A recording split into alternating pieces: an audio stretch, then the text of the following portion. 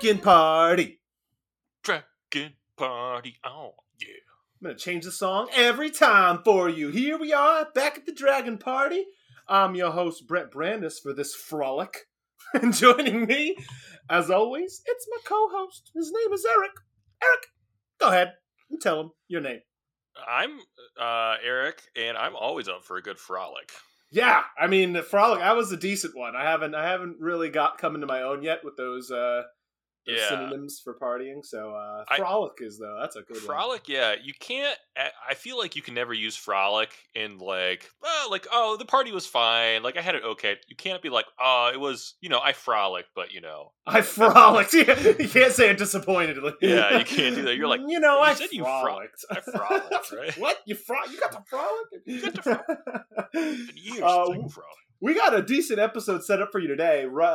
They just came out with they're doing these awesome streams nowadays. I don't know if you got a chance to see it at all, but I actually did watch the last one for Kamigawa, and I just watched the one today for Streets of New Capenna. They do it really nice. They dress up in fancy things, and basically they just go over cool cards. It's dressed up the way it is, but it's really fun to watch. That they do a whole production about it. So we're going to go over kind of everything they spoiled today in relation to mostly Commander. We're going to ignore kind of the story tropes and all the stuff that they are going through, but we're going to focus on what it means for Commander. Mm-hmm. And they released another secret layer, of course. So we're going to just get through all of that. There's a whole bunch of them. They are going to go up for sale in another 3 days from now, which is the 7th. So I guess they go on sale probably after the weekend's up on the 10th. And I don't see here how long it'll be open for. I assume it says April Super Drop. My presumption is that it'll last probably through the end of April. Yeah. I imagine it's either going to be a full month, so maybe it's a little bit 3 weeks. It's probably 3 weeks. Yeah. They kind of do this thing where it's not a full month. Oh, they can't let that be a full month. Can't let that. Why would too we long. do that? 3 weeks? Yeah, go ahead. Okay. Like we've mentioned a million times, they just choose whatever they want to choose now for these, and it's always different somehow. We are still not settled on oh no, they're always 3 weeks long. No, right? So we actually don't even know. Before we get to that, back at the party, what you going to be drinking here today? Look, when you are a mob demon boss in a magical city of Capenna, I like where this is going. You really can only have the hardest, most hardcore drinks, which is why I'm drinking Mango Fresca. Mango Fresca. The beer from Four Quarters in Dallas. That sounds like you frolicked. Oh, that's a frolicking beer. Whoa, beer built to frolic. Well, here's how I did this week. Of course, we're going to the streets of New Capenna. So why not? One of them could be called Dock Street. Dock Street. It's nice because that sounds like it's just a random street in the middle of the city. But hey, what street New is Capenna the dock can at? have a Dock Street, all right? New Capenna can have a Dock Street. I assume that sounds like something that I would call the street that you guys asked me in our D&D campaign, and I just don't. Yeah, I don't know. I have a name. They're what street does he live on? Dock Street. Where is it? By the docks. That is really funny. I was looking up on the can, and I was like, "Oh, I'm sure this brewery's on Dock Street, which is why it's named." Nope, it's on Washington Ave. So I mean, that makes sense. That tracks. but it's a Philadelphia home brew here called Dock Street. So perfect for the streets of New Capenna. I'm on Dock Street. We'll find out where Eric is. He's somewhere. I'm frolicking, man. You're still frolicking. You can frolic on over to Dock Street. We're having a good time. We're having a good. This is a golden IPA. It's very good. I like this version of IPA. It's not too hoppy. It's not too bitter. It's got more of that lagery IPA finish, which I like. We have one more housekeeping thing in the world of Magic. It's pretty exciting. Now, it doesn't have anything to do with Commander. But for the last 2 to 3 years, Magic's been like kind of dead. Yeah, maybe a little bit. Competitive play's been dead. There has been, and there's like, if you go to stores and you're like, oh, I go to drafts and you're like, my WPN, the stores are like, that doesn't exist. Right, yeah. And it's like really disappointing. You're like, wow, it kind of feels like I'm playing for nothing. Well, the Pro Tour's back. They announced it. Pro Tour's back. So possibly, and I know they're having one, like, they're out always in major cities and stuff. I think it'd be really fun if they had one in Dallas. I'll actually come down and play one in Dallas. It'd be so I think fun. they do have a regional championships in Dallas. Dallas, I think. I think they'll allow. I'm assuming with these big festivals, it's not just going to be just competitive play. Like they'll they have tons of events. Yeah, no, they're just fun. That's what I mean. They're finally getting back to holding events, and what that means is like at these giant gatherings, there's tons of stuff to do. They also announced that they're going to start supporting Command Fests, which is a separate thing, obviously. So Commander is a format, right, where it's impossible to play competitive. There's too much at stake. Like, you can't play a multiplayer format in Magic competitively because there's just so much corruption that can happen. Yeah, exactly. Like talking about next session with metagaming, it's like what happens when you're playing in the semifinal pod, but you get matched up with your friend. It's just like, well, I'm just gonna make him win. If you can go like, hey, we're both like the top 2 of each pod or something, make it in or something. It's just gonna be like, all right, well, one of us is gonna win, or both of us are gonna move on. Yeah, it's just impossible. Even though we have like a CEDH scene, right? CEDH means something different. It's just like high powered decks. Yeah, it has nothing to do with how competitive it is. Exactly. But that's exciting. I mean, I've definitely wanted to get into Pioneer really bad, and Modern, maybe a little less Modern actually now looking at it, considering I think Pioneer actually looks more fun and doesn't require as much investment. Right? Yeah, you just $1,000. Yeah, you just get back like $400 worth of land by playing Pioneer. Basically, yeah, it's a little more than half price compared to Modern, and I think looks like a kind of more competitive landscape where you don't even have to play the meta decks, and you probably have a good shot. I feel like in Modern, there's a lot of decks. Don't get me wrong, but it's like you have to play those 20 decks. You can't not play one of those 20 decks. Right? Yeah. Like if you're playing just like local like Modern Monday or whatever, you could probably win with like Merfolk and stuff, but if you want to actually like win in a competitive tournament scene, you're like, probably not. Which that's all that this Pro Tour is going to have room for. You're just going to be playing against the best of the best decks. But they did announce, so it is Pioneer is 1/3, and then Modern is the other 2/3 of the competitive Pro Tour thing or whatever. We aren't going to go into it at all, really, but it's a good. What it means to me is that Magic's going to get more popular. That's all it means. yeah. This is kind of a nostalgia trip for us because when we were like getting really, really into Magic, that's when like the Pro Tours were like the big thing, and then they were around. Do you remember the one in Philadelphia that came to us when we were in college? And we went. I mean, we didn't play in an event or anything, but we went, and I remember just like buying and selling a crap ton of cards, which was really funny too. Thinking back, I probably had the greatest like profit exchange from that thing because we were the only people playing Commander at the time. So like I was buying up all these Commander cards at the time and selling all these competitive cards that like I didn't give a crap about. So I remember like selling Snapcaster Mages, which is a decent card in Commander, but like way better in the competitive scene. Right. And like I bought like 3 copies of Consecrated Sphinx. And now, like, Consecrated Sphinx worth way more. And I like... Yeah, like, this was around Avacyn Restored or something like that. Yeah, probably around there.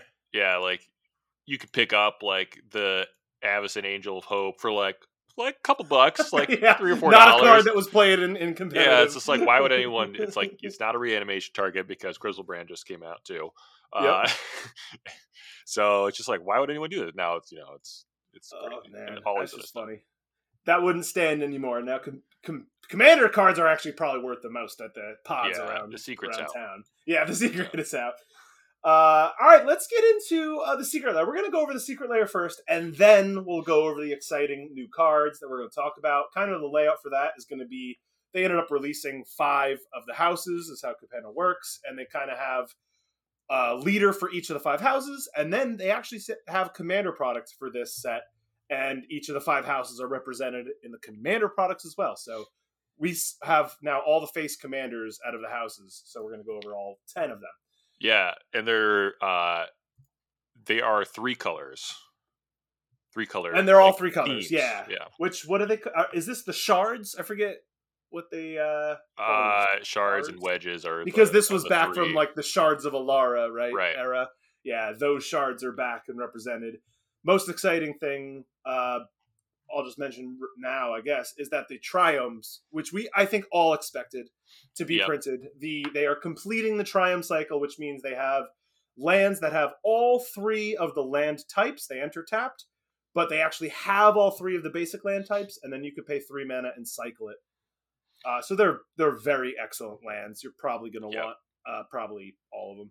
Yeah, they're bordering on like just strictly staples. If you 3 colors, you kind of just want all of them, and especially buy them when the set comes out because they're going to be worth $2, and then as we've seen with Ikoria ones, they'll quickly ramp up to $10, and at that point, it's painful to have to buy them. These get the shock land treatment, where even if you're at a draft, you're just like, I might pick one. I might choose this one as my rare. Just grab it. And it's like, all right, it's a good card to have around. It's funny. It's like it's one of those lands that could be used as currency later on. It's like it's never a dead thing. It's like, well, I could trade this away for money later. And exactly. You're looking through somebody's binder. They have a couple triumphs. You're like, all right. Yeah, I'll just take them for now. Yeah, like I can't find anything I like from you, but here's a Triumph in there, so I'll take that. Right. All right, let's go over the secret lair. It's just called. It's not an interesting name. The April Super Drop. Okay. Yeah, and I saw the April Super Drop like splash art, and it's like 2 squid arms, and I was like, oh, this should be interesting. And then it has nothing to do with it. It's gonna have a cool name, and it's like, oh, no, it's just like. It has nothing to do with anything. Yeah, it's got like this pastel background, like chalky. Yeah. Nothing at all. Okay. So common, like they do with most sets now, is they have a secret layer that coincides with the art style that you're going to get from the set. They've had this for almost I think every set. So it's like every time a set comes out, I think you could also guarantee a secret layer is going to come out at the same time. So there is the Streets of New Capenna Gilded Foil.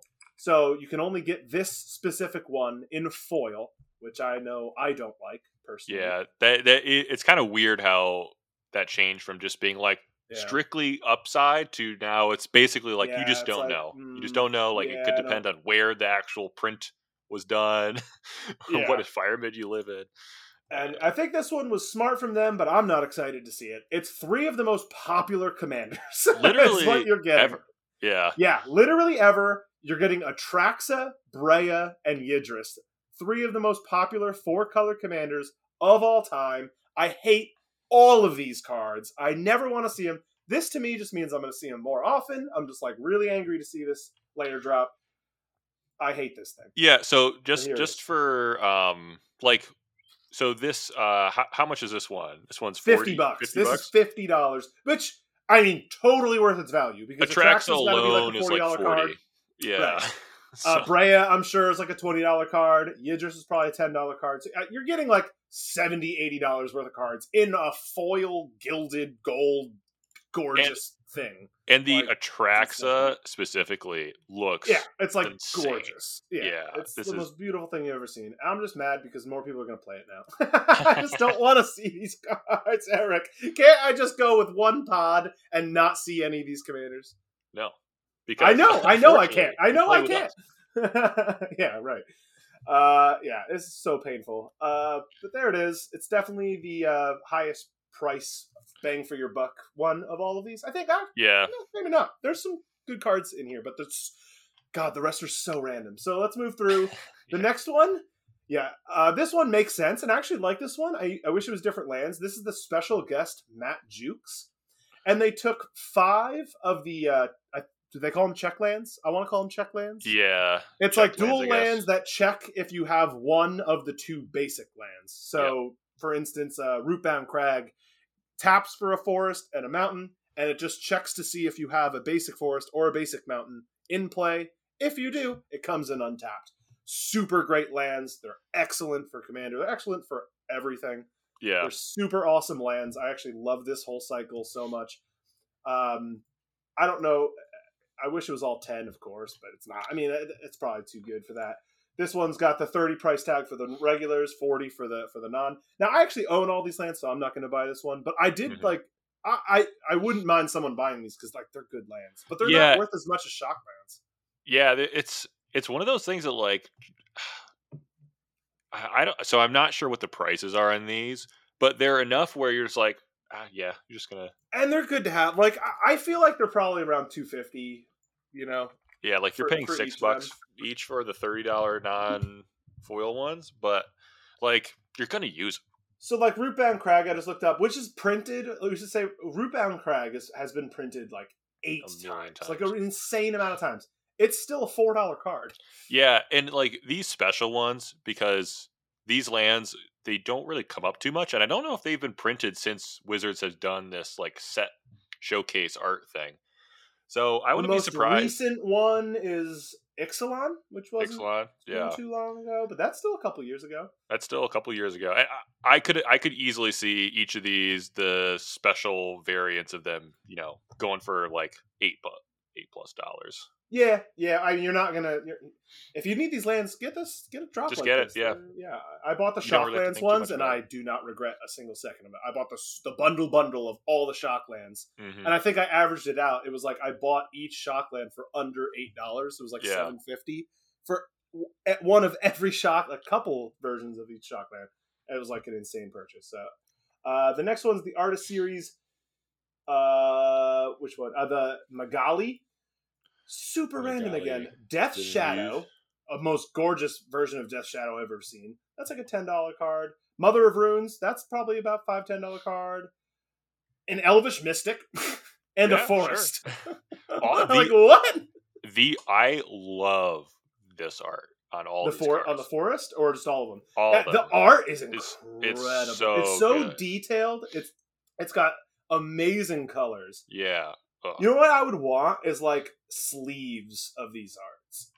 Yes, yeah. Like if I could get like the Forest art in sleeves for my decks, I think that would be like insane. Or the Death Shadow is so cool. Yeah, art wise, it's a slam dunk. Otherwise, though, like it's so random. Like I don't know that I would need like one of each of these. I don't know who's buying these. These are just like 1 mana cards, 1 mana creatures that are good. And value-wise, you're like losing money here. So, like again, it's like these are all playable cards in Modern. All playable, but up through all Mother Runes, you can't. It's legacy only. Oh yeah, you're right. I was thinking of the Giver Runes, the other one. But I mean, these are playable cards. So if you want like 1 or 2 of them, and then you can trade the other, like you'll find trade partners for all of them. But yeah, if you like the art, get it. If you don't, you're not missing out. Next one, the Artist Series, Sidharth Chat Uverde, and again, most random collection I've ever seen. Now it starts with a banger, Concordant Crossroads, which has never seen a reprint. It's only been printed once. I'm sure this thing was worth like $100. And it's also low key has the Return of the World super type for enchantment. Are you ready for this? It was worth, the original version is worth $280. Now there's a Chronicles version that's worth even $50 for this card. So if you couldn't get this card for under $50, they're going to give you it for $30 with new cool art. Yeah. 1 mana, 1 green mana, World Enchantment, all creatures have haste. Super good card. It's really, really good. Lots of people are just going to buy it just to buy a $30 Concordant Crossroads. Literally, because the rest of what you're getting, a Nomad Outpost. Right. You know that. Why? Dollar land. Why? An island with a boat on it. You can get this for your boat. You can get an island with a boat on it. That is true. But you know what's kind of funny is like all these other art, I can't draw to save my life. So me saying critiquing anyone's art is kind of laughable. But like, doesn't this seem just like a normal commission? That's a regular island. That's a regular island. That's a regular Nomad Outpost art. Ghost Quarter is like a regular Ghost Quarter art stuff. Usually with these art series ones, it feels like they should. I would rather proxy a Concordant Crossroads if I was that desperate to play one. Some people don't like that. It's proxy stuff. But like usually with these art series, they're like really leaning into your art style. We're choosing you because people love your art style. Really lean into it. Like the other ones. Yeah. It was just like if I see those, beautiful. I'm like, yes, these are all part of the same art series. But it's just like this one's like, is this just regular Magic? Yeah. Doesn't seem as like unique to this person. I don't know. Maybe this art style and he's just so prolific. I just understand, or I look at his art and just be like, this is prototypical Magic art. But doesn't make anything jump off the page. The next one's got a bit of a theme to him. Artist series Wayne Reynolds. He got dwarves because they printed 4 dwarves. So this actually, at least this one's cohesive. Right, like, at least this one makes sense. So you got Torbrand, SRAM, Balthor the Defiled, which is a mono black dwarf guy. He's kind of cool. And Depala, the pilot exemplar. I mean, they're all decent. Yeah, I've seen commanders built around all of these. All of them, yeah, for sure. So that's a cool drop. It's just, it'd be odd that you're like, you see this though, and you're like, I need all of those dwarves. Like, wow. That is true. That is very true. You're like, I'm building a SRAM deck, and you're like, like, I need that one. The more and more I see these secret layers, I'm like, what were they going for? I don't understand what's happening. This next one, finally, left-handed Magic cards. Yeah, they literally flipped where the mana of like its cost was and its name, so that and its creature type is now on the right side of the card. So that if you fan out your cards, if you imagine you're a lefty, you would fan them out the opposite way, and so now you can see the mana costs on the left-hand side. Do you find it weird that these kind of hurt my brains a little bit because I'm just so used to looking at the same thing. Like just when I evaluate Planeswalker in there, and all the Planeswalker things are flipped on the wrong side. Yeah, but shouldn't all the type also be right faced? Because like they are. Well, no, like in the cards. Oh, you just want flip them? No. It's I say right meaning like they're still like they still agree. I mean, I don't know what the actual term is, but like you can when you hit enter, it goes like you start typing from the other side of the sheet. Right. I think that they are that way. It maybe doesn't seem like it because all the names are so freaking long. Well, it takes up the whole box. Look at our outline. The alignment. That's what I mean. Like I want to change it to this. If you look at the outline. Yeah, if you look at the secret layer, they are like that. It's except for the text boxes themselves. The actual like the text boxes are the relevant part about it. The creature types are. Yes, if you look at the creature type alignment, it is from that side. Exactly. Yeah, no, it's true. It should look like that on. I mean, some of the text boxes are still so long; it almost would. It doesn't matter. Yeah, yeah. So the cards they chose were Empress Galena. Pretty cool reprint here. Merfolk Noble. You can use her as a commander. She's 2 mana. She's 5 mana for a 1/3 Merfolk Noble, 2 blue mana, and tap her. And you get to steal any legendary permanent, which is pretty sick. That's pretty good. It's really good. Because guess what? The whole reason of commander. Everyone's got those. Grew Color of Beasts. Decent Planeswalker, I guess. Roga, son of Roga. I have no idea why they chose. I mean, I guess these things were classically lefty. I guess maybe is the point. I don't know.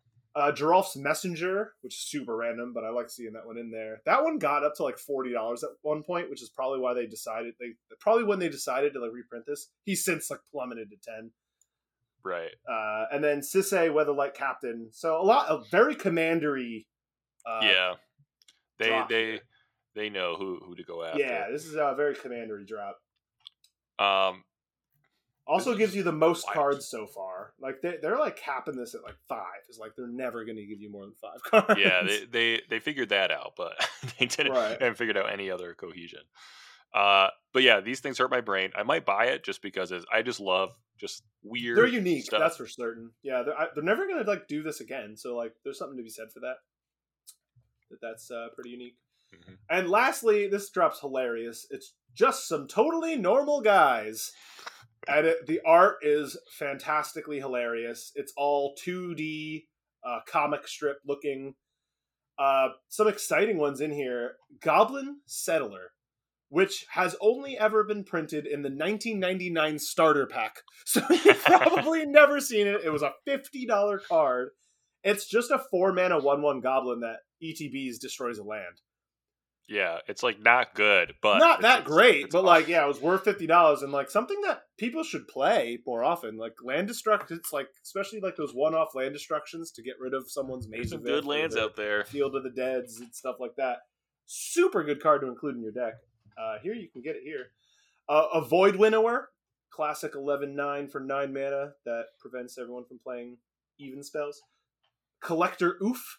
And a Vengevine. So some sweet ones in there. So yeah, like Collector Oof. Modern relevant ones. Modern relevant, yeah. Vengevine decks always just kind of pop up every once in a while. Yeah. So pretty sweet drop there. This is the one that I was looking into for myself that I might pick up.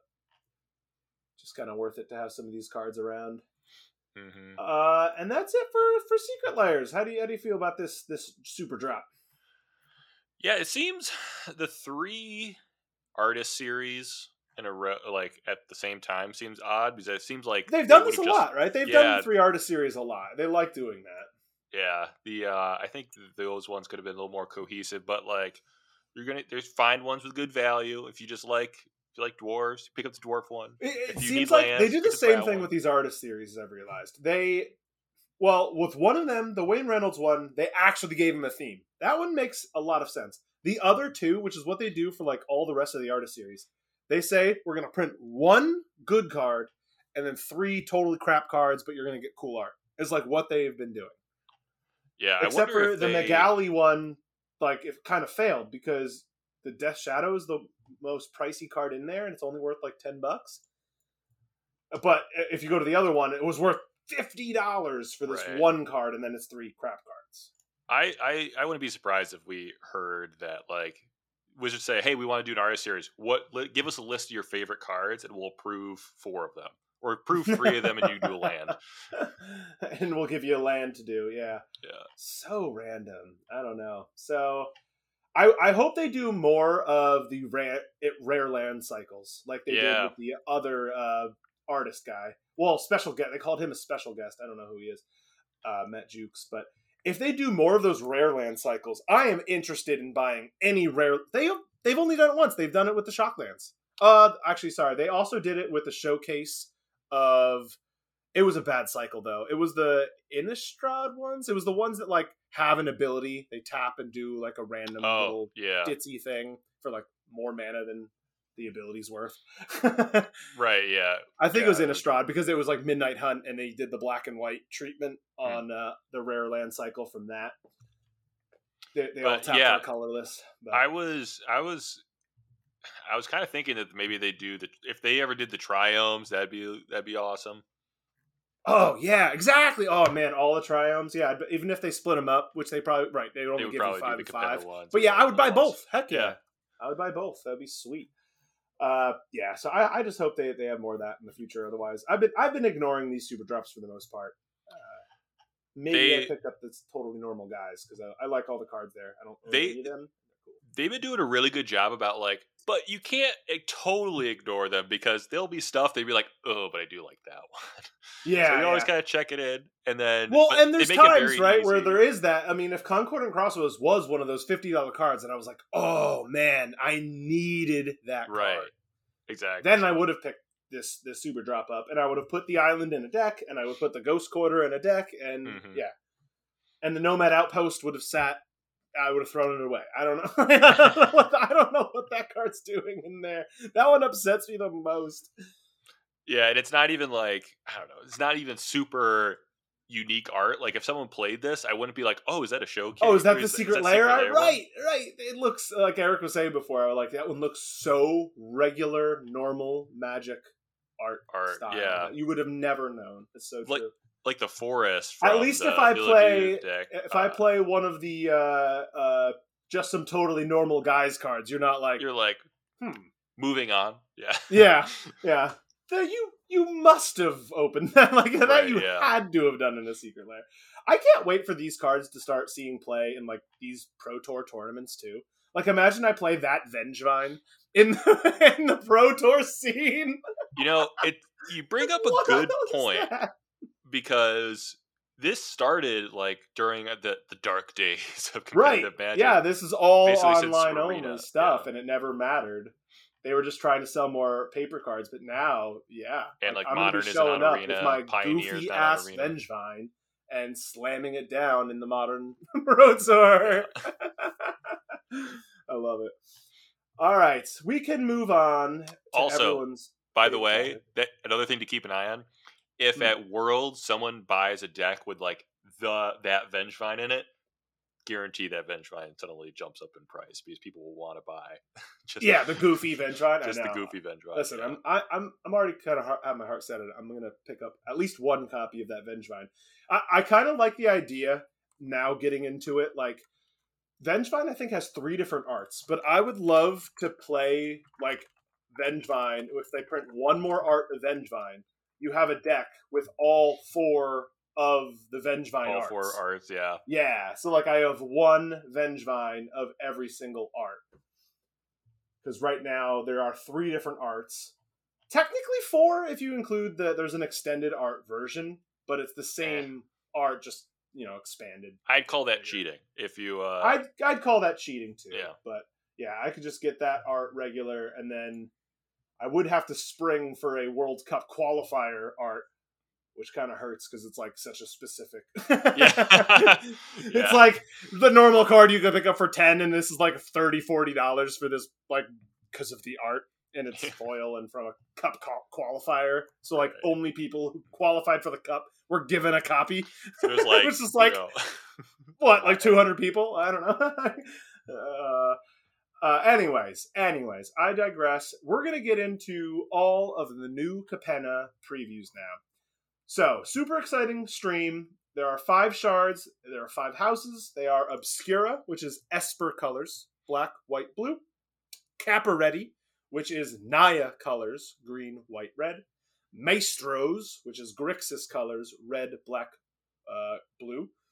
The Riveteers, which is the Jund colors, green, black, red. And then the Brokers, which is Bant colors, white, blue, green.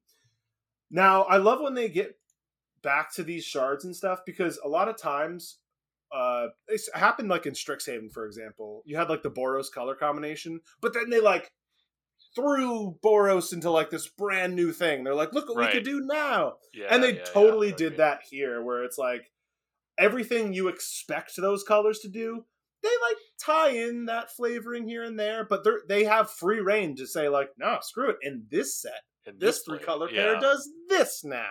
And it's awesome. Because it gives, especially for something like Commander, where like now we have this 3-color pairing that has this whole new side to it. So it's really awesome. They did that, I would argue, with like only 2 of the houses, maybe, but still, it happened a little bit. So we'll pepper it throughout. But you don't need to do like anything crazy with it. You just need like a little bit of a new twist on it to be like, oh, that's interesting. White is the best ramping color now. Yeah, you don't need to do that. What the hell? No, they didn't do that. Okay. So we're going to start with the Obscura. This is the Esper colors. This might be my favorite new Commander of all of them. All the head of the houses are demons, which is kind of cool. I don't know how much that matters. So this is, I think, our first ever Sphinx demon. Rafine, the Scheming Seer, is a 1/4 flying with Ward 1 for just the Esper colors. So white, blue, black. So 3 mana. And it says, whenever you attack, target attacking creature connives X, where X is the number of attacking creatures. And connive is a super cool mechanic. It's just draw X cards, then discard X cards. So when it connives X, say I'm attacking with 5 creatures, I connive 5. If I connive 5, I will draw 5 cards and discard 5 cards. And then I put a 1/1 counter on that creature for each non-land card discarded this way. So it's a looter. We know what looting does. It's a looting ability, but it's going to put counters whenever you've discarded non-land cards. So it gives you benefit to say if you have gotten rid of some strong cards. I also love it because a lot of times looting really sucks when you have no cards in hand, because now you loot and you have to really it's not, it doesn't do this. At least gives you an extra benefit. It's saying like, hey, if that card was a non-land though, it's also giving you counters, which is really strong. So I really like this guy. I have a white-black counters deck already out of the Brina, and I could see me trying to bump that up to blue and tacking Rafine as the head commander now. I actually am using like Felisa for the most part, I've found. And it just like, I literally could probably play Rafine, edit the mana base to include blue, and play the deck. Right, yeah. It probably works great. Yeah, and like the interesting thing with this, I think, kind of like putting a little new spin on it, is traditionally Esper colors, particularly in Commander, aren't really like creature focused. And that's what was so exciting about the black-white counters. Guys too. It's just like they were also not usually creature focused. Creatures, yeah. It's like they're usually more end up having huge creatures. Yeah, and they're usually more about control and stuff. And this looks like, okay, whenever you're talking about discarding cards, the first thing you should think of is like, I'm going to use my graveyard as a resource. So even if you have to loot away all your cards, you're like, I get some stuff, and basically that's just drawing cards anyway, because I put them in my graveyard for my 8 other things to work with. This seems pretty cool. It's really cool. Also, keep in mind all madness effects are in play here. This is telling you that you get to discard them, so that will add the counter because you discarded it, and you still get to play it off of the madness. There's a lot of really cool things. I like this connive mechanic a lot. Yeah, and like just think about this. Like, let's say you attack, it just says whenever you attack, so this creature doesn't have to attack. Nope. You have like 10, which is like, I love effects like that, right? Where your commander can come into play and it's not reliant on him doing all this shit. Yeah, and like, okay, let's say you made a bunch of tokens with like White Sun Zenith or something. You play it, attack with 10 tokens. You draw 10 cards. Discard, let's say 5 of them because you drew bad are non-lands. Then everything becomes +5/+5. Not everything. Insane. Target. Oh, target on for each token. Only one. Yeah, you get so you get one. Okay, I misread. So one thing will become big. Yeah, I think that would be pretty broken if it was like all attacking creatures got the power. Yeah, it would just be you have to kill this thing on site. Yeah. No, I like the way it's phrased. It is a little. I do. You have to target whatever you're going to connive onto right away. I do wish you could have like delayed that trigger a bit to see like how many you get, or yeah. So it's like exactly. So like before blockers or even during blockers, like which ones I'm going to put the counters on. Obviously, that's asking a lot.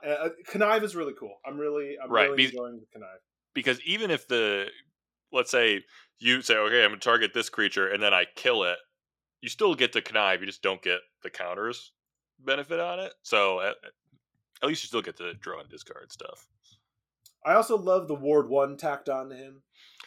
Yeah. Because Ward 1 is like not ridiculous enough that everyone's going to groan and complain, right? The Ward 1 is just so small that it's like no one's going to be like, oh, man. Yeah, I got Ward 1. I hate this stupid Ward mechanic. Yeah, but I feel like it's just enough that like that's gonna matter. That's gonna matter a lot. Like Ward any helps just because like people just like I'm gonna leave up my 1 white for Swords to Plowshares because I'm gonna do all this other stuff. I'm gonna make sure I can cast this card. It's like, well, now you can't target my. Now you can't. Gotta have 2 mana up now. Yeah, and that makes a big difference. So I really like that as just that extra little tick-tacky thing to be like, don't hit my guy though. You can't. And this thing could just become huge. It could become. Man, never underestimate how big this thing can become. It's the same thing as Brina. I've played Brina a bunch now, and like it's common. I go around. I mean, it's a little bit different with Brina because she gets bigger off of other people's attacks. So it's like not out of the question that after you've played Brina, after a round around the table, you have like a 6-7 flyer in play, and you're like, holy crap. That's like kind of common.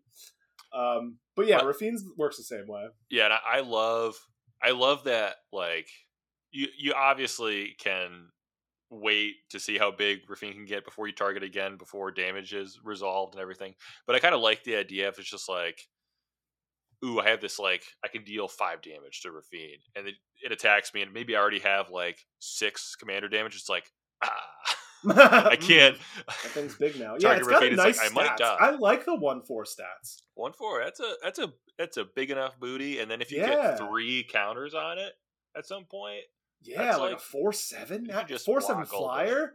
Not right. You just block forever, which is really comfortable and nice in Commander. So I really like that. And meanwhile, you don't have to attack with her. You don't have to attack until you're ready to go. And you're still going to connive. So, yeah, super cool card.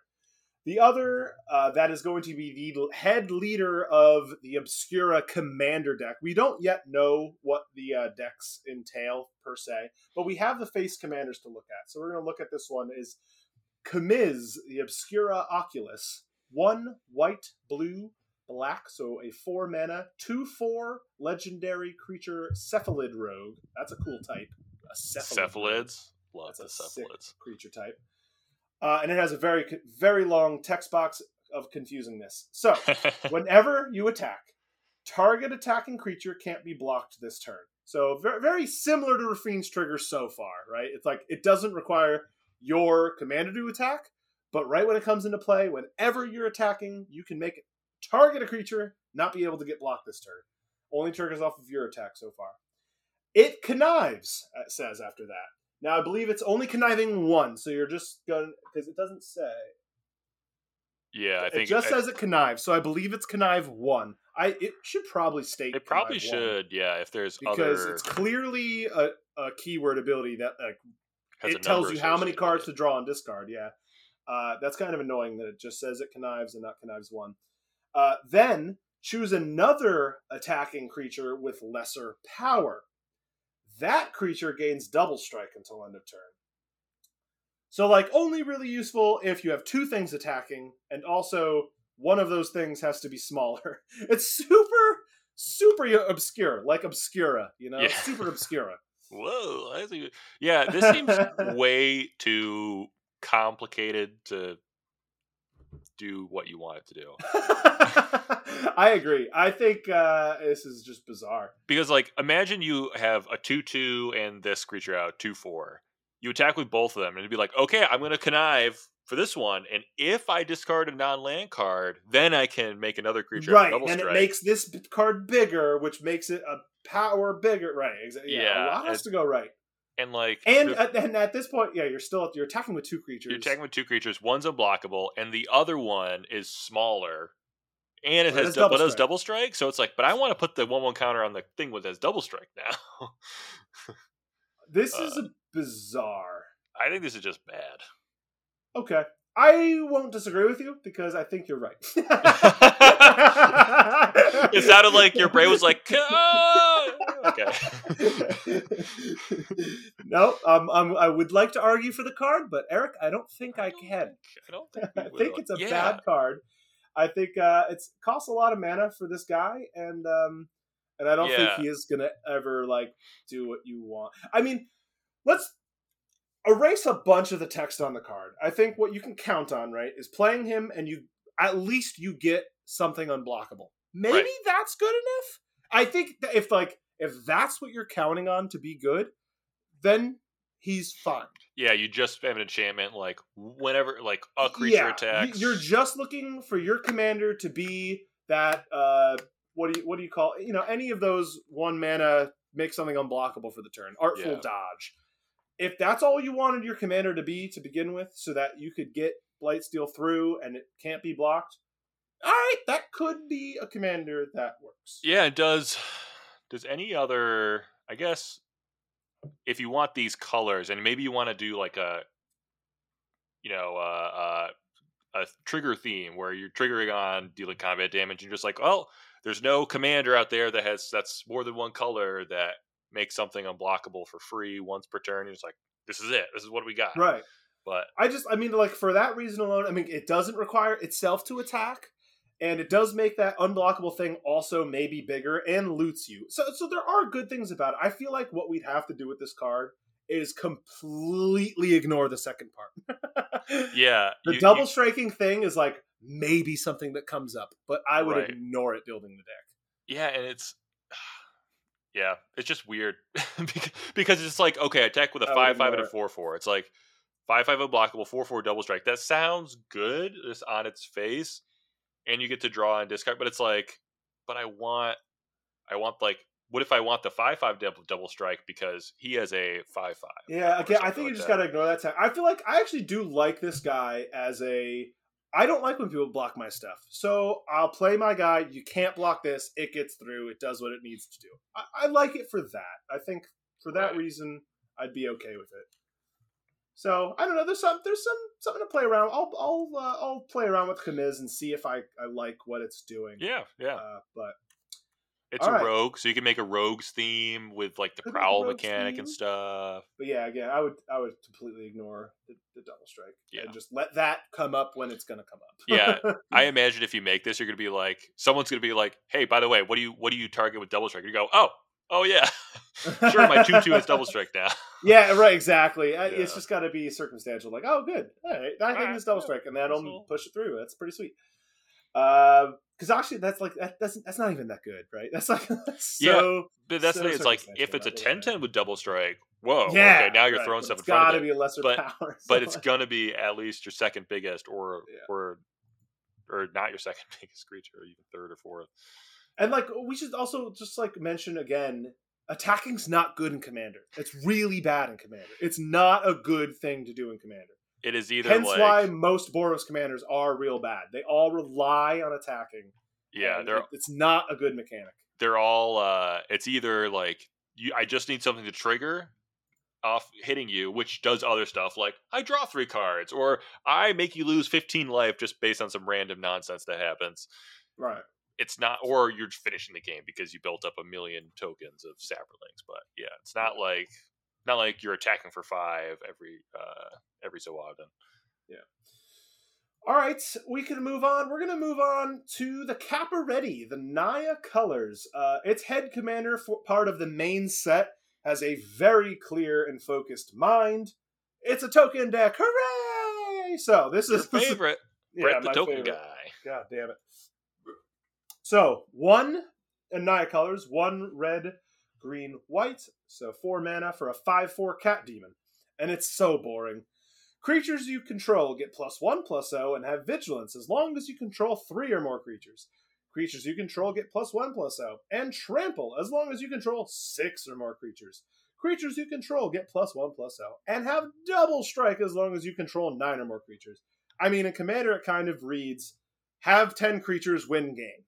Yeah, like, holy finisher, Batman. This is +3/+0 vigilance, trample, double strike. So he himself is an 8/4 trample, vigilance, double strike, and so is everything else you control. I mean, you can't not kill someone. Yeah, if you have 10 creatures. This is pretty Even nuts. If they're all 1/1s, they are actually 4 1s with double strike. That's an vigilance, trample. Yeah, that's an insane amount of power. Like, but the weird thing is with the token, the vigilance doesn't matter as much, I think, in Commander, because you're going to make a bunch of Saprolings, and they're all of 1 toughness. So if they get killed, or like if they don't kill what their attack or what's blocking them, then they're going to die anyway because they only have 1 toughness. But this is like one of the few legitimate finisher, like, token finishers on a Commander. I think this is going to be like a big problem. I think it's going to be a problem. Well, I don't know about problem, but it's going to be annoying. So yeah, the whole point of this Commander, right, is that you're never going to play him on turn 4. Yeah. It's going to sit in the command zone all game long until this dude has 10 things out, and then he's going to go, Jetmir, I win.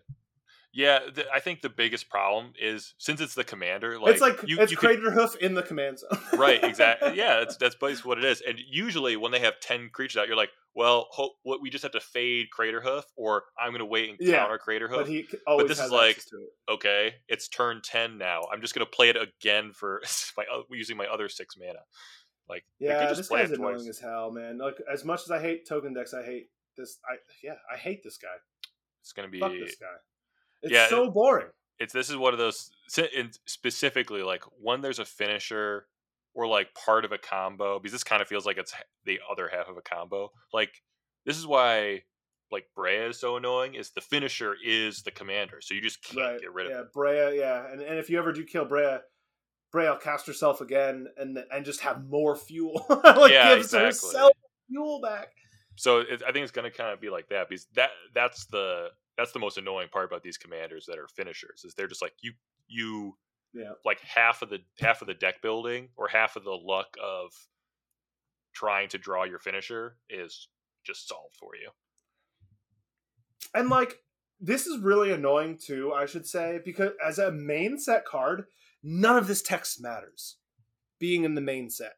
Like, this is a commander card that they could have nerfed it down for commander. Like, in the main set, all of this text is fine because it's textless. You're never going to have 10 creatures in standard. Maybe in standard, but like never in any other constructed format. Yeah, I think is this ever going to matter? It's like where we could basically ignore the first 2 lines other than the power. And I think basically, standard is just going to ignore the last 2 lines. Because, like, yeah, sure, because you need 2 other creatures to give it +1/+0 and vigilance. Yeah, so the first line of text easy, but and it is still a 5/4, and it will be like 6/4 vigilance, which isn't bad. But yeah, it's like clearly this should have been like the commander face card or something. Like, just like print more cool cards that are meant for standard. We'll figure it out. Us commander players, we're not that smart, but we're smart enough to figure it out. But like, it's just like, man, yeah. It's because if the person who is excited about playing standard, they're going to open this and be like, useless. It's like $1.50. Yeah, annoying. Well, let's go on to let's see if their face commander is any more interesting. I will say its creature type is more interesting. So this is Kit Kanto, the Mayhem Diva. Also its name. Incredible name. The Mayhem Diva. That's it. Awesome. 1, a red, a green, and a white. So 4 mana again for a 3/3 Cat Bard Druid. So, yeah, never mind. Cat Bard Druid, an incredible creature type. When it enters, create a 1/1 green and white citizen creature token. So it kind of comes in as a 3/3 with a 1/1 tacked on. And at the beginning of combat on each player's turn, so again, this is one of those commanders that, right away after you player, it can trigger and do its thing. You may untap 2 untapped creatures you control, which is convenient because as you play her, she gives you the second thing. So you tap 2 untapped creatures, yeah. Yeah, so you could tap her and the citizen that she came in with. And when you do, target creature that player controls, so it's going to be one you control at this point if you're tapping, or actually... Yeah, because it's on whoever's turn. Combated. Yeah, it's on their turn. Then you're going to give target creature that they control, so it's on your turn, and you tap your creatures down. It'll be one of your creatures. They get +2/+2 and gain trample until end of turn, and they're goaded, which means they have to attack, and they have to attack someone that's not you if they can. So another play on the goad mechanic. This one seems pretty good, at least. Yeah. At least it gives your team +2/+2 and trample towards the end of the game when goad doesn't matter anymore. Yeah, and so I like this one for goad because too many times it's like I cast an aura on an opponent's creature. It gives it +3/+0. Hexproof and goad or something. And it's like, that's awesome when it's 1-on-1. and now can I just get that aura back real quick? Can I just snag that back for you? But this, it's like, okay, I don't have to goad the people. Yeah, this one I should say, definitely of all the goads they've ever made so far, this definitely gives you the most control over when you have goaded something. Yeah. Now there is stuff like Mauricio, Breaker of the Coils, in the same exact color, same costs. It's definitely stronger overall because it goes everything someone controls, which is nuts. But this definitely gives you a lot more control over when you're goading stuff. Yeah, I like it. It's cool. It's cool. I don't know how powerful it's going to be because that can only be so strong. You know what I mean? Like that can only be so good. But it's there, so it is there. Okay, I'm liking the obscure ones a lot better so far, but maybe this has to do with my color enjoyments.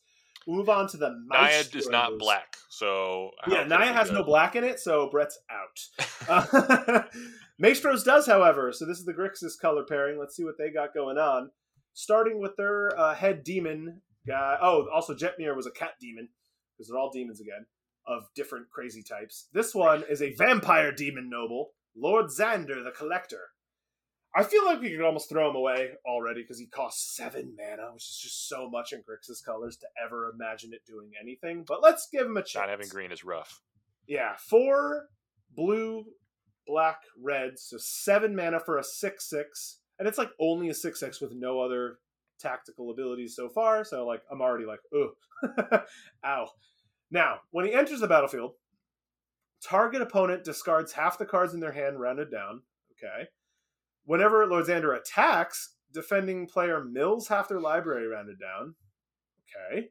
And whenever Lord Xander dies, target opponent sacrifices half the non-land permanents they control rounded down. Fuck, I just think you in particular. Trash. Yeah, right? It's like only certain opponents at any given time. I think this card's just absolute trash. We could throw it away. Maybe it shows up in the 99 of decks that are like, oh, it's a vampire, so this. Oh, it's a demon, so this. Maybe those card types matter. Yeah. It's a big beater thing, but this is going to be a trash commander. Yeah, this is definitely one of the new player lessons kind of things, because you look at those and all of those like seem like they should be really good like abilities, but then you're going to be, you have it down, you made someone discard 3 cards, but you just see they discarded 2 lands and like a card that they couldn't play anyway because of something on the board. And then right, it's enter the battlefield is going to feel so lackluster. Yeah, you're going to be like, oh, cool, then make them discard a bunch of stuff, but there's always useless cards you can discard. Not all the time, but yeah, enough the time. But then you're going to attack, go to attacks, and you're going to say, well, I can't attack this guy because he's a graveyard deck. Right. And it only helps him. I can't attack him because he has like a 6/7. So I'm going to have to attack you, and they're going to be like, I don't care. Mill half my library or something. That does not matter. That does, it feels bad, but then someone wipes the board, and an opponent, you target somebody to sacrifice. For one opponent, but only it's non-land permanents, which thank God, because right, yeah, then every permanent would have been rough, but awful, and then, that would definitely have been a fuck to you in Commander. Yeah, and then like they're just going to be mad at you. Then they're going to be mad at you and have all their best stuff. And you probably don't have 9 mana to cast this guy again. So just forget this guy exists unless you want him for a demon or a vampire deck. Mm-hmm. You'll never see him ever. Let's move on then to their commander card. So at least it's they shorted up in the commander sense because this guy's pretty sweet. And Hello, the Painter, is black, blue, red. So just 3 mana now for a vampire assassin, 1/3 with Death Touch. The first instant or sorcery spell you cast each turn has Casualty 2. So this is a new mechanic. Casualty 2 means you have to sacrifice something with power 2 or greater. When you do, copy the spell.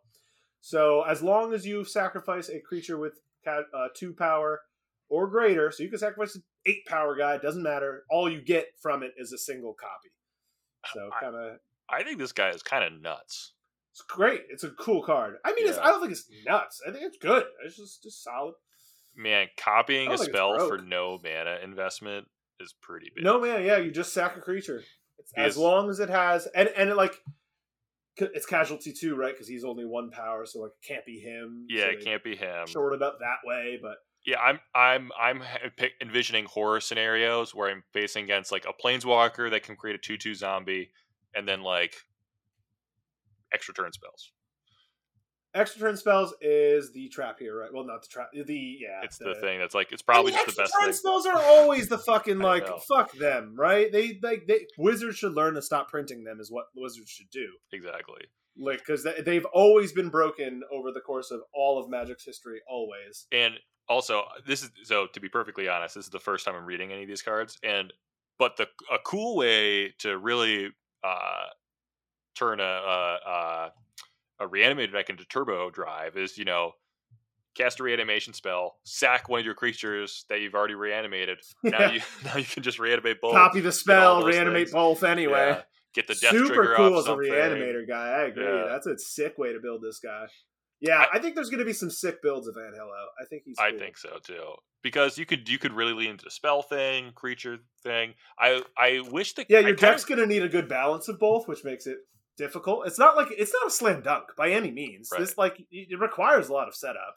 And I love the casualty thing being 2 or greater, mostly because it's just easy to make 1/1s. Like there's if it was casualty 1, this thing would be so a bunch of dumb. black snakes running around or throwing. I'm also glad the casualty mechanic's not like you copy it for as big as the power is. It's just like if you sacrifice an 8 power thing, copy it 3 times. It'd be like, good God, can we just not like? Mm-hmm. 1 was enough, and it is enough. So this guy's good. Also, shouldn't be discounted. It's nice to have a Death Touch commander around. Yeah, there's a lot of really good cards that just end up working well with the Death Touch commander, like incidentally. Yeah, it's like your commander deals 1 damage to all other creatures, and it's like, well, boom, they're all dead then. And just having a Death Touch creature is pretty big deal. Like a lot of commander, especially if it's combat focus, is about like adding trample or flying or something. But like, there's times when that person just doesn't have those cards in their hand or haven't played them yet, and it's just like, I have a 12/12. Well, can't attack this guy because he has a death touch, and I spent 8 mana to create this thing. I'm going to attack somebody else. It's like, cool. This commander also just gained me 12 life. Yeah, sometimes you're afraid to attack into that guy, and it's like, I'll trade him off. I'll cast him later for 5 mana. I don't, no skin off my back. That's fine. I'm not ready to copy my big spell yet anyway. I'll trade for your guy. That's going to ruin your plan right now. Mm-hmm. So, Anhelo gets high marks from us. At least they got one good guy. And that's their commander deck, so we'll see what those look like later on. We'll move on to the Riveteers, which is the Jund colors. Doesn't the Riveteers doesn't sound very intimidating to me? Like, we're the Riveteers. Like, they sound right. They sound like a ragtag team of like an old-timey baseball club from like the cool. Well, is that because of the Riveter? What's her name? Yeah, Rosie the Riveter. Rosie the Riveter, right? Yeah, that's like what you think of, and that is what their theming is. Honestly, is Rosie. Or I'm also thinking of Rocketeers. I think, yeah. Well, Rosie the Riveter though, that's like their thing. Is like they're the working women. Yeah, they're the working type folk. So their head demon though is a demon dragon. That's kind of cool. They have a demon dragon in charge. Yeah. Zeotora the Incinerator. 3 black, red, green for a 6/6 flyer. So fine stats. It's normal. I think you can end up seeing Zeotora as like in all the dragon demon decks ever, but like not on her own. But here's what she does. At the beginning of your end step, you may sacrifice another creature. When you do, Zeotora the Incinerator deals damage equal to that creature's power to any target, and you create 3 treasure. So it doesn't care it cares what the power is for the damage, doesn't for the treasures. You're always getting 3 treasures, which is a huge amount of treasure. You ramp 3 every turn. Every turn by sacking a creature. But no problem. You're also dealing damage. And you get back the mana that you would have had to spend recasting it. I mean, this is a great card in Commander. It's pretty nuts. This is a good card in Commander. Like that. Sack ability means it could like take out other people's commanders. It's like a kill spell on other people's commanders, and it ramped you 3. Right. This is great. This is a really good card. This is a good card. Good card. I think you could do interesting things with it, but for the most part, you're just kind of going to be playing creatures and making treasures, and that's good to do. You just look at everything. Flying 6/6. That's good. 6 mana. You'd like it to be a little less, but whatever. Kill stuff. All right.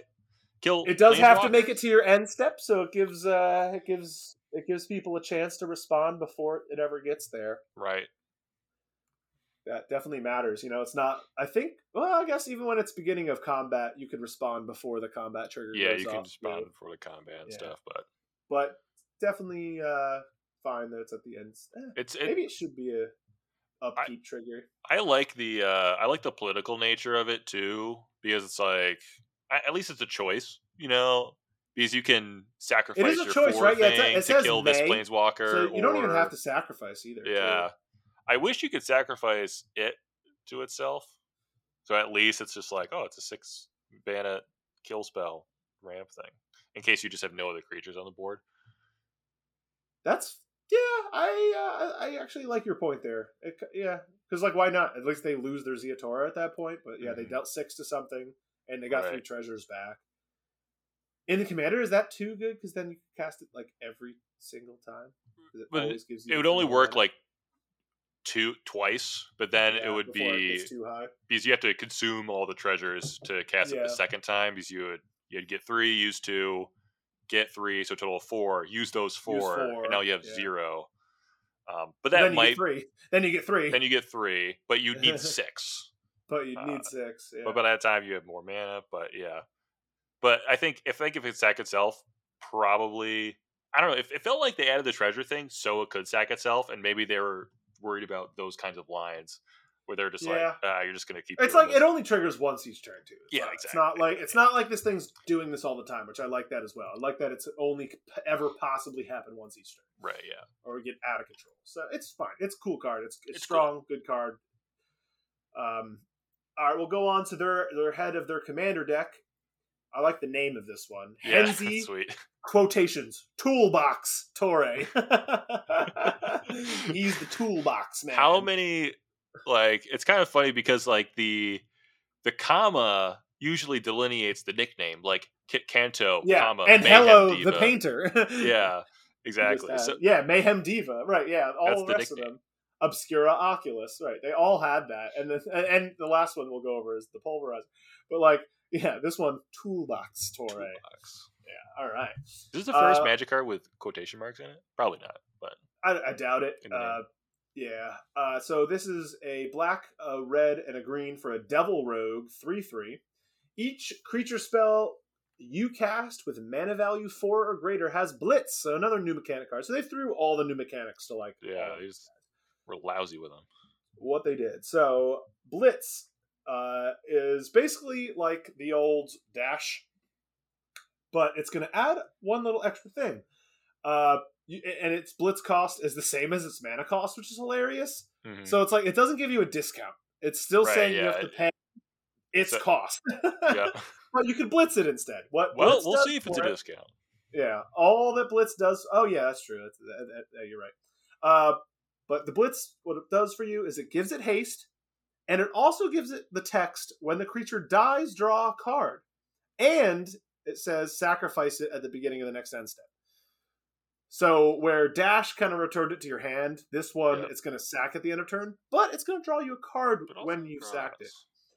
Now, also, Henzi, the Toolbox Torre, says Blitz costs you pay costs 1 less for each time you've cast your commander from the command zone this game. So when you played him, that means you've played him a single time. So it does give you a 1 mana discount on all your creatures, at least for its blitzing costs only. This seems super cool. It seems super cool. It's definitely not broken in any way. That 4 mana value restriction on it. 4 mana, right. You can't just kind of blitz everything. It's only going to give creatures with the really high mana cost blitz. It's only going to get out of control when Torres come out 6 times. But that I actually, looking at him, I don't think he's good at all. I don't think... I think he's less good than the Obscura guy. Oh, I think he's better than the Obscura guy. I think... But you had very low remarks for the Obscura. I had very low remarks, yeah. See, it's kind of funny that I'm the one explaining this, but I just think the sacrificing your creature at the end of combat to draw a card, I think that's a benefit in the decks that you're building around. Could be. I think you're throwing stuff in the graveyard. I love that it gives you the card draw. Yeah, it gives you a card back. It's annoying that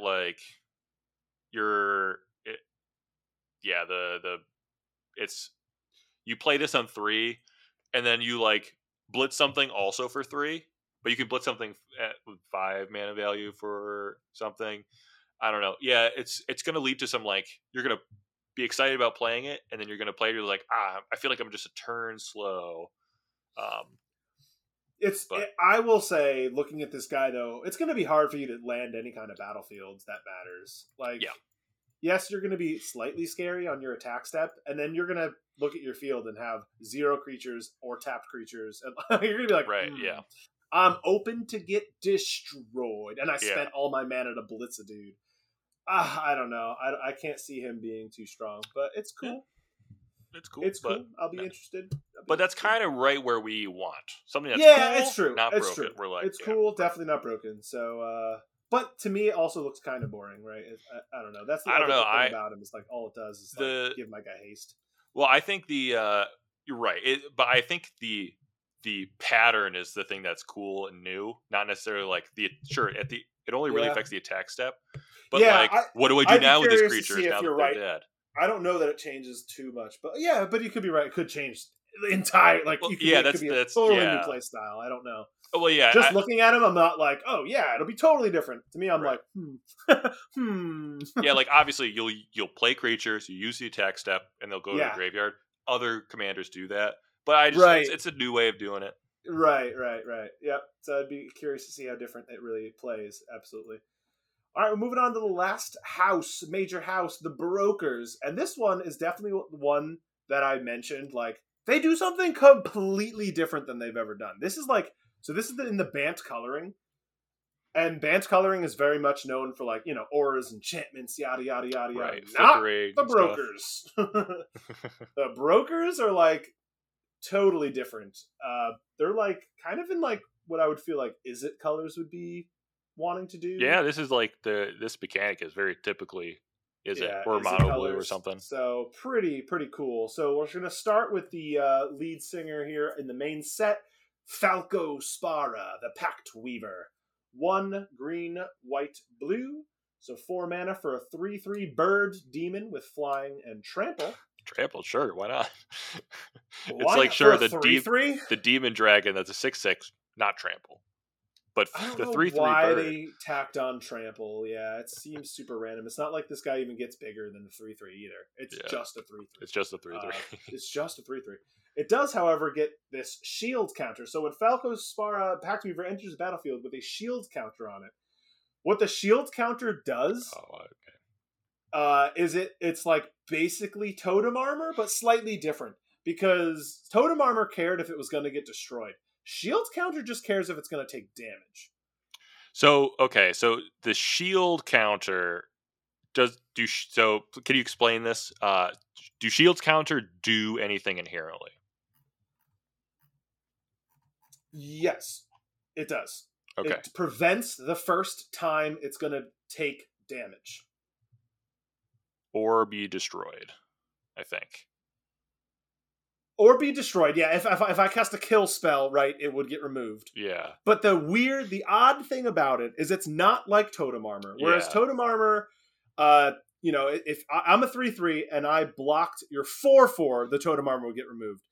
But if I blocked a 2/2, yes, I'd kill the 2/2, but it would also remove my shield counter. Yeah, so it's like that 2 damage gets prevented, but the shield counter gets removed. It prevents the first instance of damage it takes, or if it's going to be destroyed. Yeah, so like I have Staff of Nin. I don't care about your shield counter at all because I just go tap, do 1 damage. You can pop my shield. Pop that shield with 1 damage right out of there. Yes, correct. You pop the shield. If you've ever played Hearthstone, it is Divine Shield. Oh. Nice. It is the Divine Shield mechanic from Hearthstone. It is just a 1-off immunity from damage. / destroyed, because Magic has to add the destroy because there's destroy spells in Magic. So, right. But it does prevent those as long as they're the first instance of what is prevented. So looking at some of the other cards spoiled from the set, there is like a +1/+1 counter theme with the Bant colors. So I'm guessing that's why he has trample. So because you put +1/+1 counter. Oh yeah. That's probably why he's trample. That's true. He also cares about Brokers care about a bunch of counters. Yeah, they care about like having a million different kinds of counters. They have shield counters. I think there's tons of counters in this deck. They kind of want a bunch of different counters. Anyway, yeah, but the rest of what Pharaoh Spara says, which is actually probably more interesting of the whole thing, you may look at the top card of your library at any time, okay, just tacked on there, and you may cast spells from the top of your library by removing a counter from a creature you control in addition to paying their other costs. Super flavorful, I think. Like, you can get that card if you want, but you got to give us a counter. Yes, you got to give me a counter, and then I'll give you the card off the top. Yeah, right. As a broker, you're a broker, right? Trade, investment. So I love that he could take off a shield counter if you need to cast that thing off the top. It's cool that he gets this little innate protection, but it's not a busted protection. Right. I like these shield counters, right? They're not they seem cool. Overtly disgusting. It's like, no, any instance of any kind of thing that would even hurt him, remove. Right. Exactly. Yeah, and it's like a lot of times counters feel bad with like stuff like Proliferate because there's no way to get rid of the counter. It's like, I have an indestructible counter. If it said that, it would feel bad, or it would feel a little worse. But it's just like, I'm going to quickly lightning bolt this creature, so when you try to Proliferate the shield counter, it's gone. It's gone. Yeah. So there's some play to there. This seems super cool. Super cool card. I really like this guy. I think he's going to make for an awesome command. Mostly because he's like one of those commanders I say, like, you can play him a million different ways. There are so many cards that work with him. As long as you have creatures that have counters. But it doesn't matter what any counters. Yeah, I think let's be honest. 99% of the decks are going to be +1/+1 counter theme counters, but I think he works even better with persist guys, because the persist guys or undying guys can die, come back with their counters. Falco Spara can remove those counters, cast the top card, and you can have that guy die again and come back with his counter. Also, I think I would build it as a persist guy. I don't think there's that many. There's probably like 5 or 6. There's definitely enough, I think. But also, I like that it says creature, just not permanent, because that way, like, the easy thing to do is do planeswalkers. One cool thing you could have done if it said permanent was sagas with lore counters, but you can't do that. Remove the counters, bring them back. No, it's definitely way better that it says creatures. Which is just like my Fane says. Fane's the same way. You can only do from creatures. And that's kind of why I know this guy's good, right? Because I'm playing mono black Spara. And now I can play 3 colors. Fane does a lot of different stuff. He does.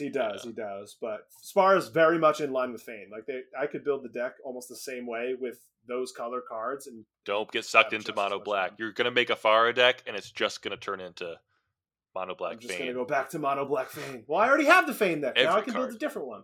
That's what you said before.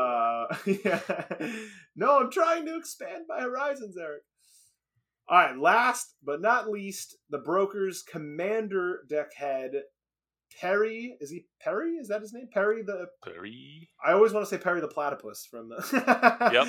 He's Perry the Pulverizer, though. A 3/3 Rhino Soldier for 1 green, white, blue, 4 mana again.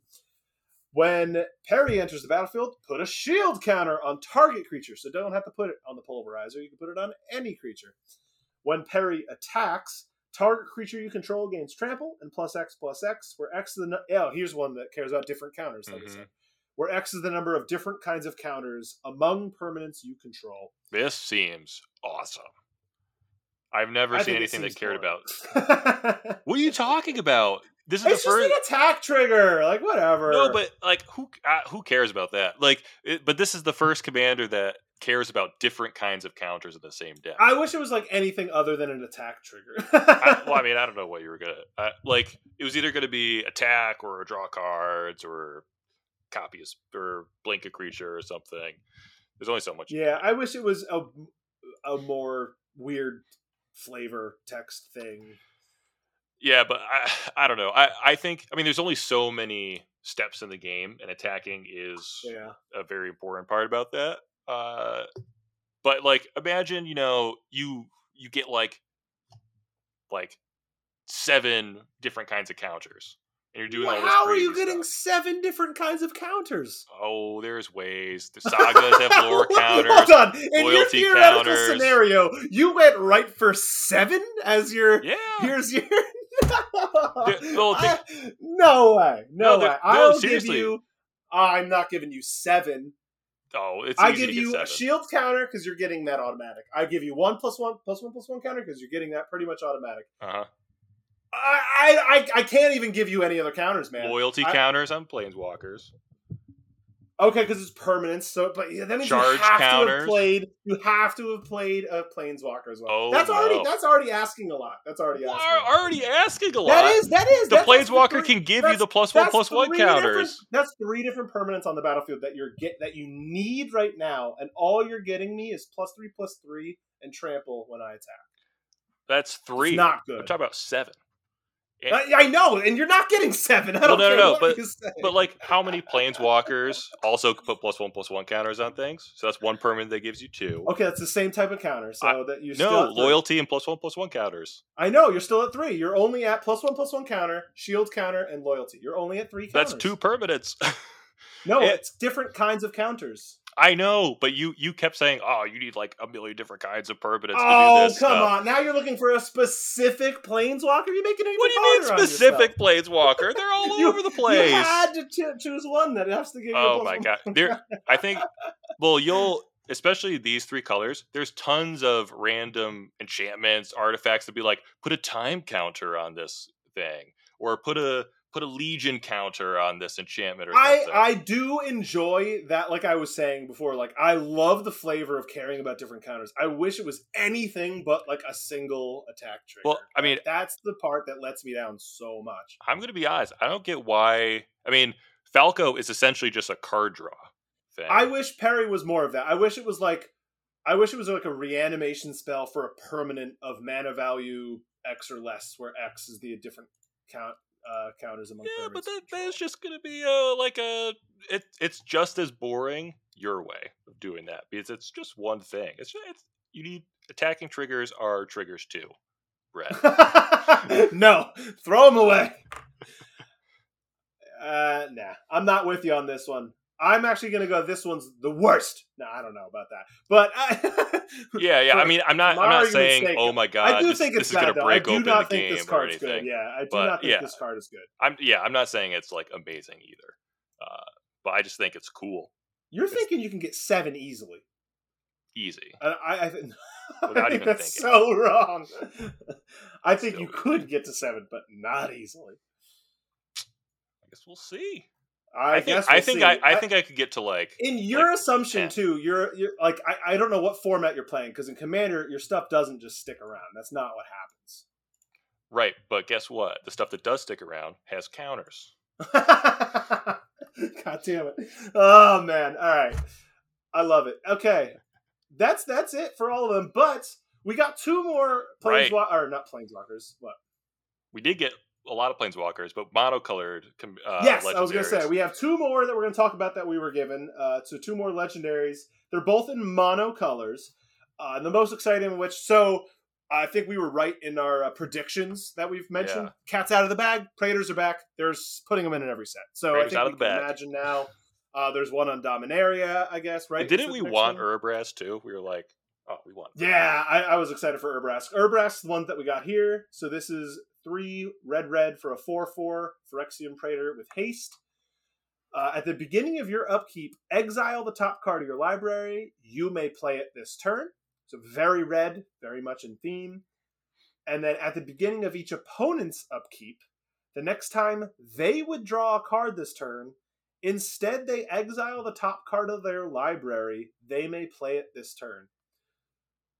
So they still just get their card draw, but everyone gets to see it, and they have to play it that turn. Right. I think this is sweet. This is a really cool card. It's not busted by any means. I don't think it's a very good mono-red commander by any means. Mm-hmm. I think I'm seeing this across the battlefield. It makes the game pretty interesting. Yeah. And all it does for them is like give them a 4/4 haster that like pseudo draws them 2 cards a turn, but not really. Yeah, it is kind of like your just your Staff of Nin or something like that, where it just draws you an extra card. It's more like what's the Prosper. It's more like Prosper Tomebound, right? Where like you get that one extra card and like you can cast it. Like, Prosper's better than this guy. Phyrexian Arena, pick any one of those things. But yeah, I think this is gonna play better than it looks.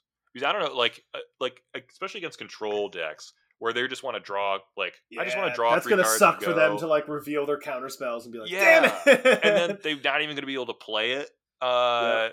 You know, that's where. So I think this thing really though shines in like the 60 card 2v2 formats, right? We'll get like bring it in your red deck against control, where it like really screws some of their draws. Yeah, they can't keep their answers for your turn. Yeah, they have to spend their mana right now, so they're going to be tapped out.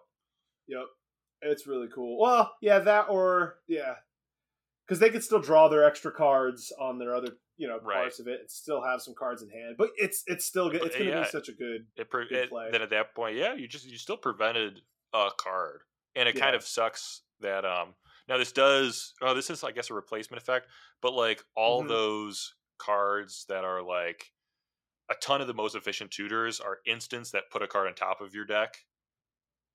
Like you play those like mystical tutor or vamp tutor or something. So I mean, this doesn't stop it. You still get the opportunity to play it. But like, man, if they mystical tutor for Cyclonic Rift, that feels real bad. I mean, they won't do that because this will be out.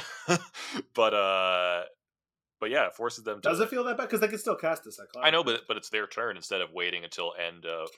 Fair enough. Yeah, it disrupts when they were going to want to play it. Maybe. Yeah. And then they have to. I mean, sometimes you want to play it. Cyclonic Rift's one of those ones that, like, on your turn, still really good. It doesn't do nothing. It needs you attack for. But man, do you really want to pay 7 mana just to bounce the whole board for turn? Sometimes yes. Sometimes yes. Yeah. Actually, in Commander, I would say almost definitely yes. Assuredly yes.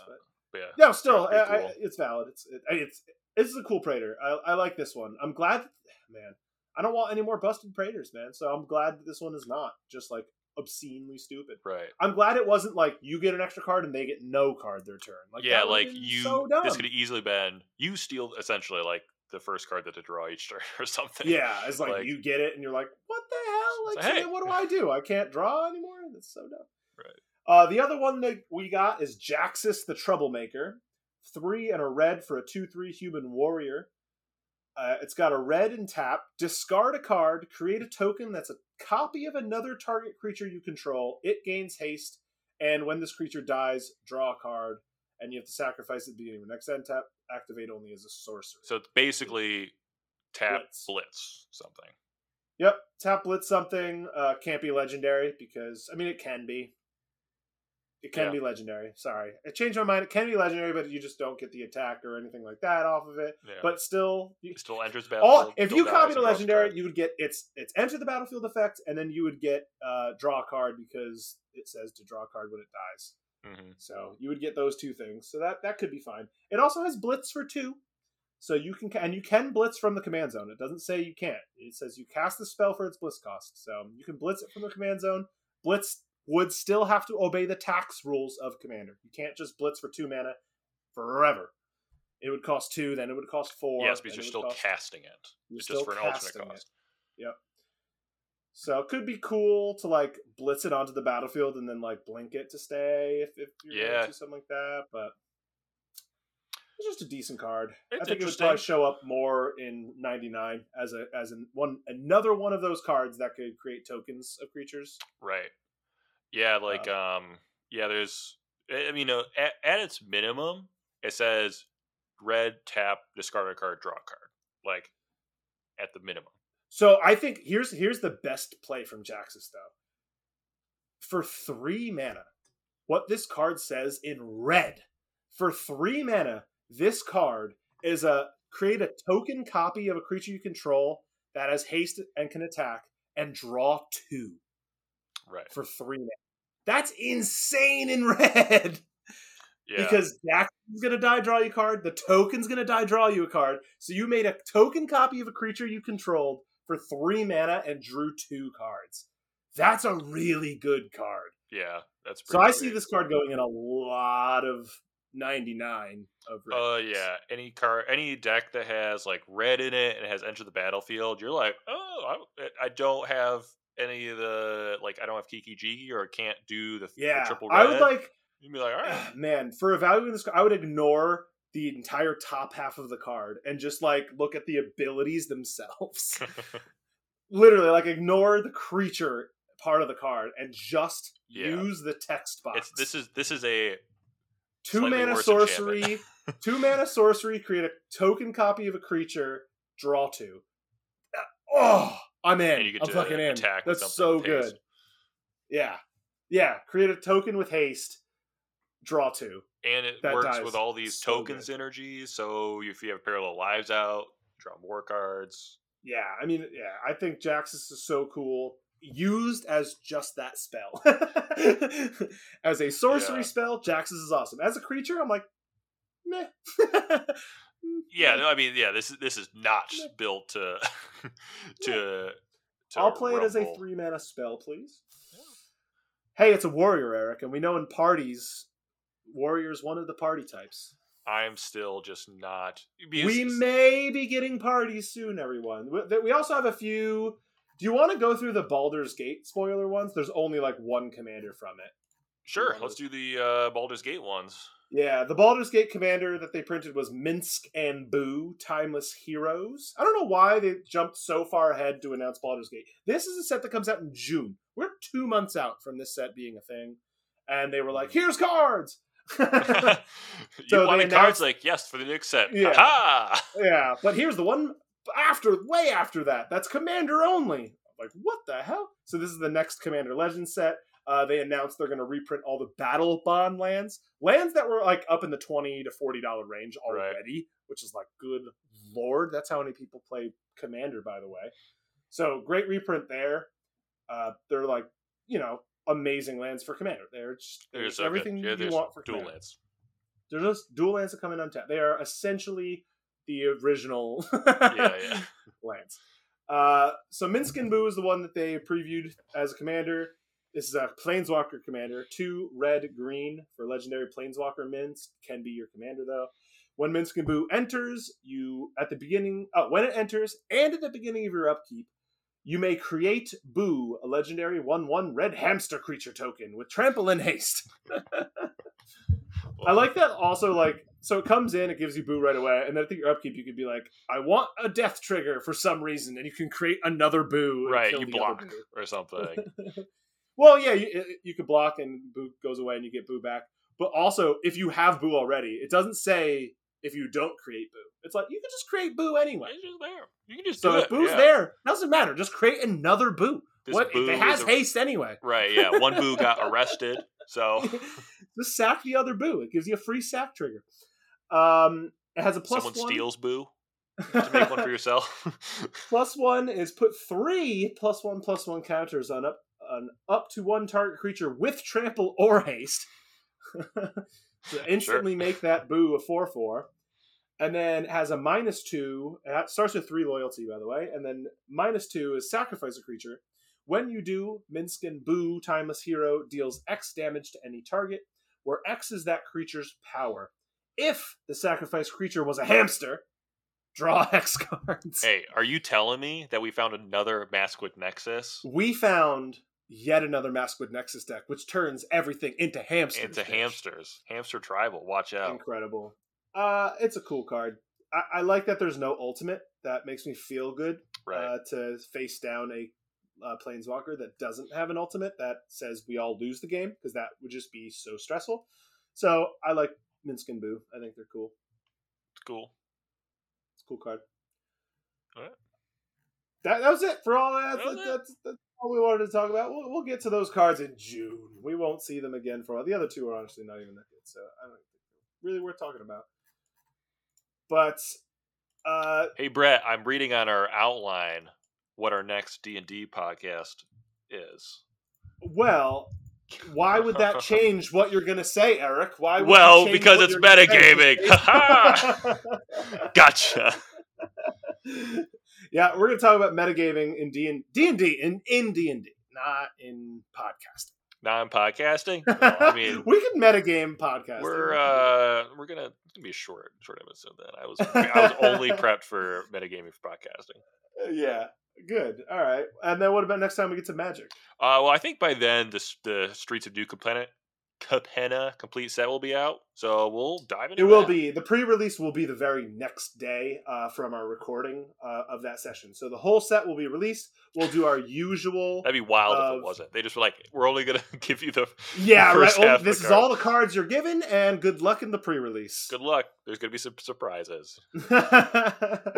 Yeah, so we will have the whole set to review and do our usual review where we do our strongest favorites and whatnot for you. Because those are fun, and they generally take us the full allotted time, even though we're just going over like 15 cards. Well, up to maximum of 30 cards. It ends up taking us 2 friggin' hours. Right. Well, fortunately, for the Legendaries one, we kind of did like half of it, I feel like. Right. We're already done with probably half the Legendaries from this set. Because a lot of times the monocolored Legendaries are like, this might be good in the 99 sometimes. Well, though, we have 5 Commander products, though. We did 5 already. So I have no idea. Well, we talked about the head commanders, but like, who knows how? Like, we know how long it takes us to go through those decks because they print like 17 new cards in each of these, and then we have to talk about them because they're all impactful for. They'll come and get us if we don't. Yeah, they'll come to get us. All right, that's all we got for now. Until later. Until next time. And to all you listeners out there. Party on!